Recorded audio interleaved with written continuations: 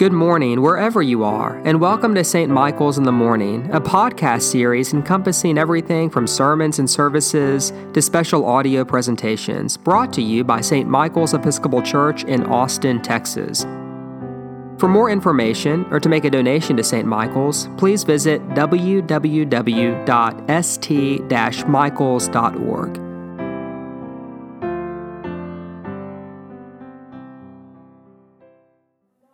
What they did, how they turned from their evil ways.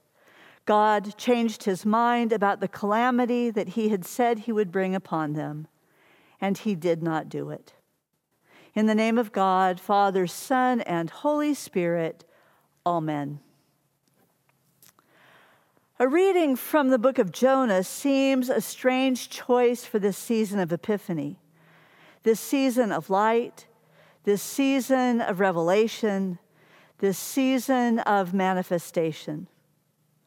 Our gospel readings, both last week and today, were about Jesus calling his disciples. Last week, Jesus found Philip and said, "Follow me." Philip then found Nathanael and told him they had found the one of whom Moses and the prophets had written. Nathanael was skeptical, but Philip said, "Come and see." In this morning's gospel, Jesus also issues a call to follow him. This time, we hear about Jesus calling for fishermen, two sets of brothers, Simon and Andrew, and James and John, the sons of Zebedee. The gospel readings are obviously about the manifestation of who Jesus is and the appropriate response to that revelation. When Philip told Nathanael to come and see, he did, and they were numbered among the 12 disciples. When Jesus issued the invitation, the command to follow him, all four fishermen immediately left their nets and their livelihoods to become fishers of people. Jonah's response to God was anything but immediate. And perhaps that is one of the reasons why the story of Jonah is so compelling to us. Quite simply, we may be more inclined to resist God's call, as did Jonah, than we are to leave the security and the certainty of our current circumstances, as did the apostles. Our Old Testament reading from Jonah is towards the end of the book. We heard the word of the Lord came to Jonah a second time, saying, "Get up, go to Nineveh, that great city, and proclaim to it the message that I tell you." Jonah did this second time what he was told to do. He warned them that Nineveh would be destroyed in 40 days. The Ninevites believed the warning and repented. When God saw that they had turned from their evil ways, he changed his mind and did not, after all, destroy them. But this was the second time the word of the Lord came to Jonah. The first time the word of the Lord came to Jonah, he chose not to do what God had commanded. We don't learn the reason Jonah defied God's command to go to the great city of Nineveh and cry against it until the last chapter of the book. Initially, all we know is that God told Jonah to go to Nineveh, and instead he decided to flee God's command. He boarded a ship at Joppa, bound for his destination of Tarshish. While at sea, the Lord raised a great wind and a mighty storm, and the crew feared that the ship was going to break up and sink. They cast lots to determine who was responsible, and the lot fell on Jonah. Jonah took full responsibility for the storm and told the captain to throw him overboard. Once overboard, the sea calmed, and Jonah was rescued, as it were, by a great fish that swallowed him. During his 3 days in the whale's belly, Jonah had an opportunity to pray, to give thanks to God, and to promise that he would pay his vow. Once the promises had been made and 3 days had passed, the great fish vomited out Jonah upon the dry land. And it was only after his liberation from the whale's belly that the Lord spoke to Jonah a second time and reissued the command to go to and to speak against Nineveh. This time Jonah did as he had been commanded. The Ninevites acknowledged their sin and repented. God changed his mind and spared Nineveh from his wrath. It was only after the Ninevites had been spared that we learn why Jonah had attempted to evade God's call to go to Nineveh. The reason that Jonah defied God was not because he didn't want to be the bearer of bad news. Rather, the reason that Jonah had defied God's call to cry against Nineveh was because he knew what God was like. He knew that God was gracious, merciful, and forgiving. It was only after the Ninevites had been spared that we hear Jonah's rationale for fleeing.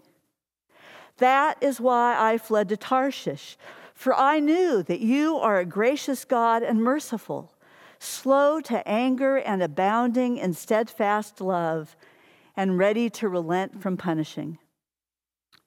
The book concludes with Jonah sitting in the shade of some plant that's being consumed by a worm. The sun rose, as did a sultry wind. Jonah was ready to faint because of the heat, and he thought it would be much better for him to die rather than to live. And then we once again hear God's voice. You pity the poor plant for which you did not labor, nor did you make it grow, which came into being in a night and perished in a night. And should not I pity Nineveh, that great city, in which there are more than 120,000 persons who don't know their right hand from their left? Unfortunately, we sometimes miss the significance of the book of Jonah because we either spend too much time asking if some sort of great fish like a whale could really have swallowed Jonah, or we simply dismiss the story as a fable and a myth. Jonah too often gets either ignored or dismissed as a fable that too closely resembles Pinocchio being swallowed by a whale while waiting for his reconciliation with Geppetto. When I was in high school, I became very involved in the church. Because I took it so seriously, my family all worried about me. Now, looking back some 50 years, I understand their worry. I was rather earnest, and I had PTL, praise the Lord, written on a few too many notebooks. But my sister and her best friend were always asking, do you really believe? Sorts of questions. Do you really believe that God created the world in the space of a week? Do you really believe that Mary was a virgin? Do you really believe that a whale swallowed Jonah? Now, these questions were posed before I had taken any biblical studies or theology classes. They were posed before I understood that Scripture was composed of a number of different genres. They were posed before I could articulate that even though all Scripture is inspired by God, it's not all meant to be read in exactly the same way. Nevertheless, I believed then what I believe now, and that is that all things are possible with God. So yes, a whale or some other sort of great fish could have swallowed Jonah. Jonah could have been in the belly of that whale for 3 days, but that's not really the point of the story. The point of the book of Jonah is an epiphany, a revelation. The point of the book of Jonah has little to do with what actually happened to Jonah. The point of the book of Jonah, though, has everything to do with what happened to, or more precisely, what did not happen to the people of Nineveh. The point of the book of Jonah is an epiphany, a revelation of God's mercy, of God's patience, and of God's steadfast love. The point of the book of Jonah is an epiphany, a revelation of the character of God. Ours is a God who can have a change of heart and mind in the face of repentance. The word of the Lord came to Jonah a second time. Jonah made the journey to Nineveh and warned them that God would overcome them in 40 days. There was no contingency in Jonah's message. There was no message of repent or else. No, this was a definitive warning about their imminent demise. But the king heard the warning and published a citywide decree demanding that everybody fast and cry mightily to God. Who knows? God may relent and change his mind. He may turn from his fierce anger so that we do not perish. Indeed, when God saw what they did, how they turned from their evil ways, God did change his mind about the calamity that he said he would bring upon them, and he did not do it. One commentator made a connection between Jonah and the Magi who visited the newborn Messiah on the Feast of the Epiphany. He said, like the Magi whose journey to pay tribute to the infant Jesus we remember during the season of Epiphany, Jonah heeded God's summons to go to a foreign city.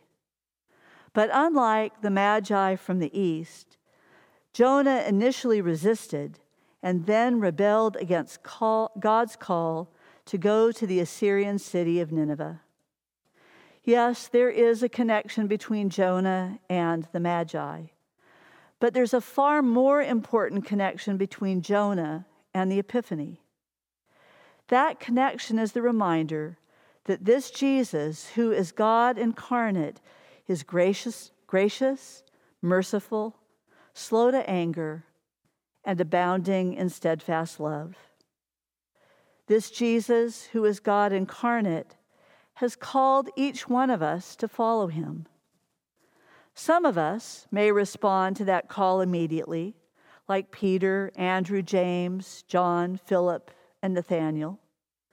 But others of us might be more like Jonah and try to evade that call.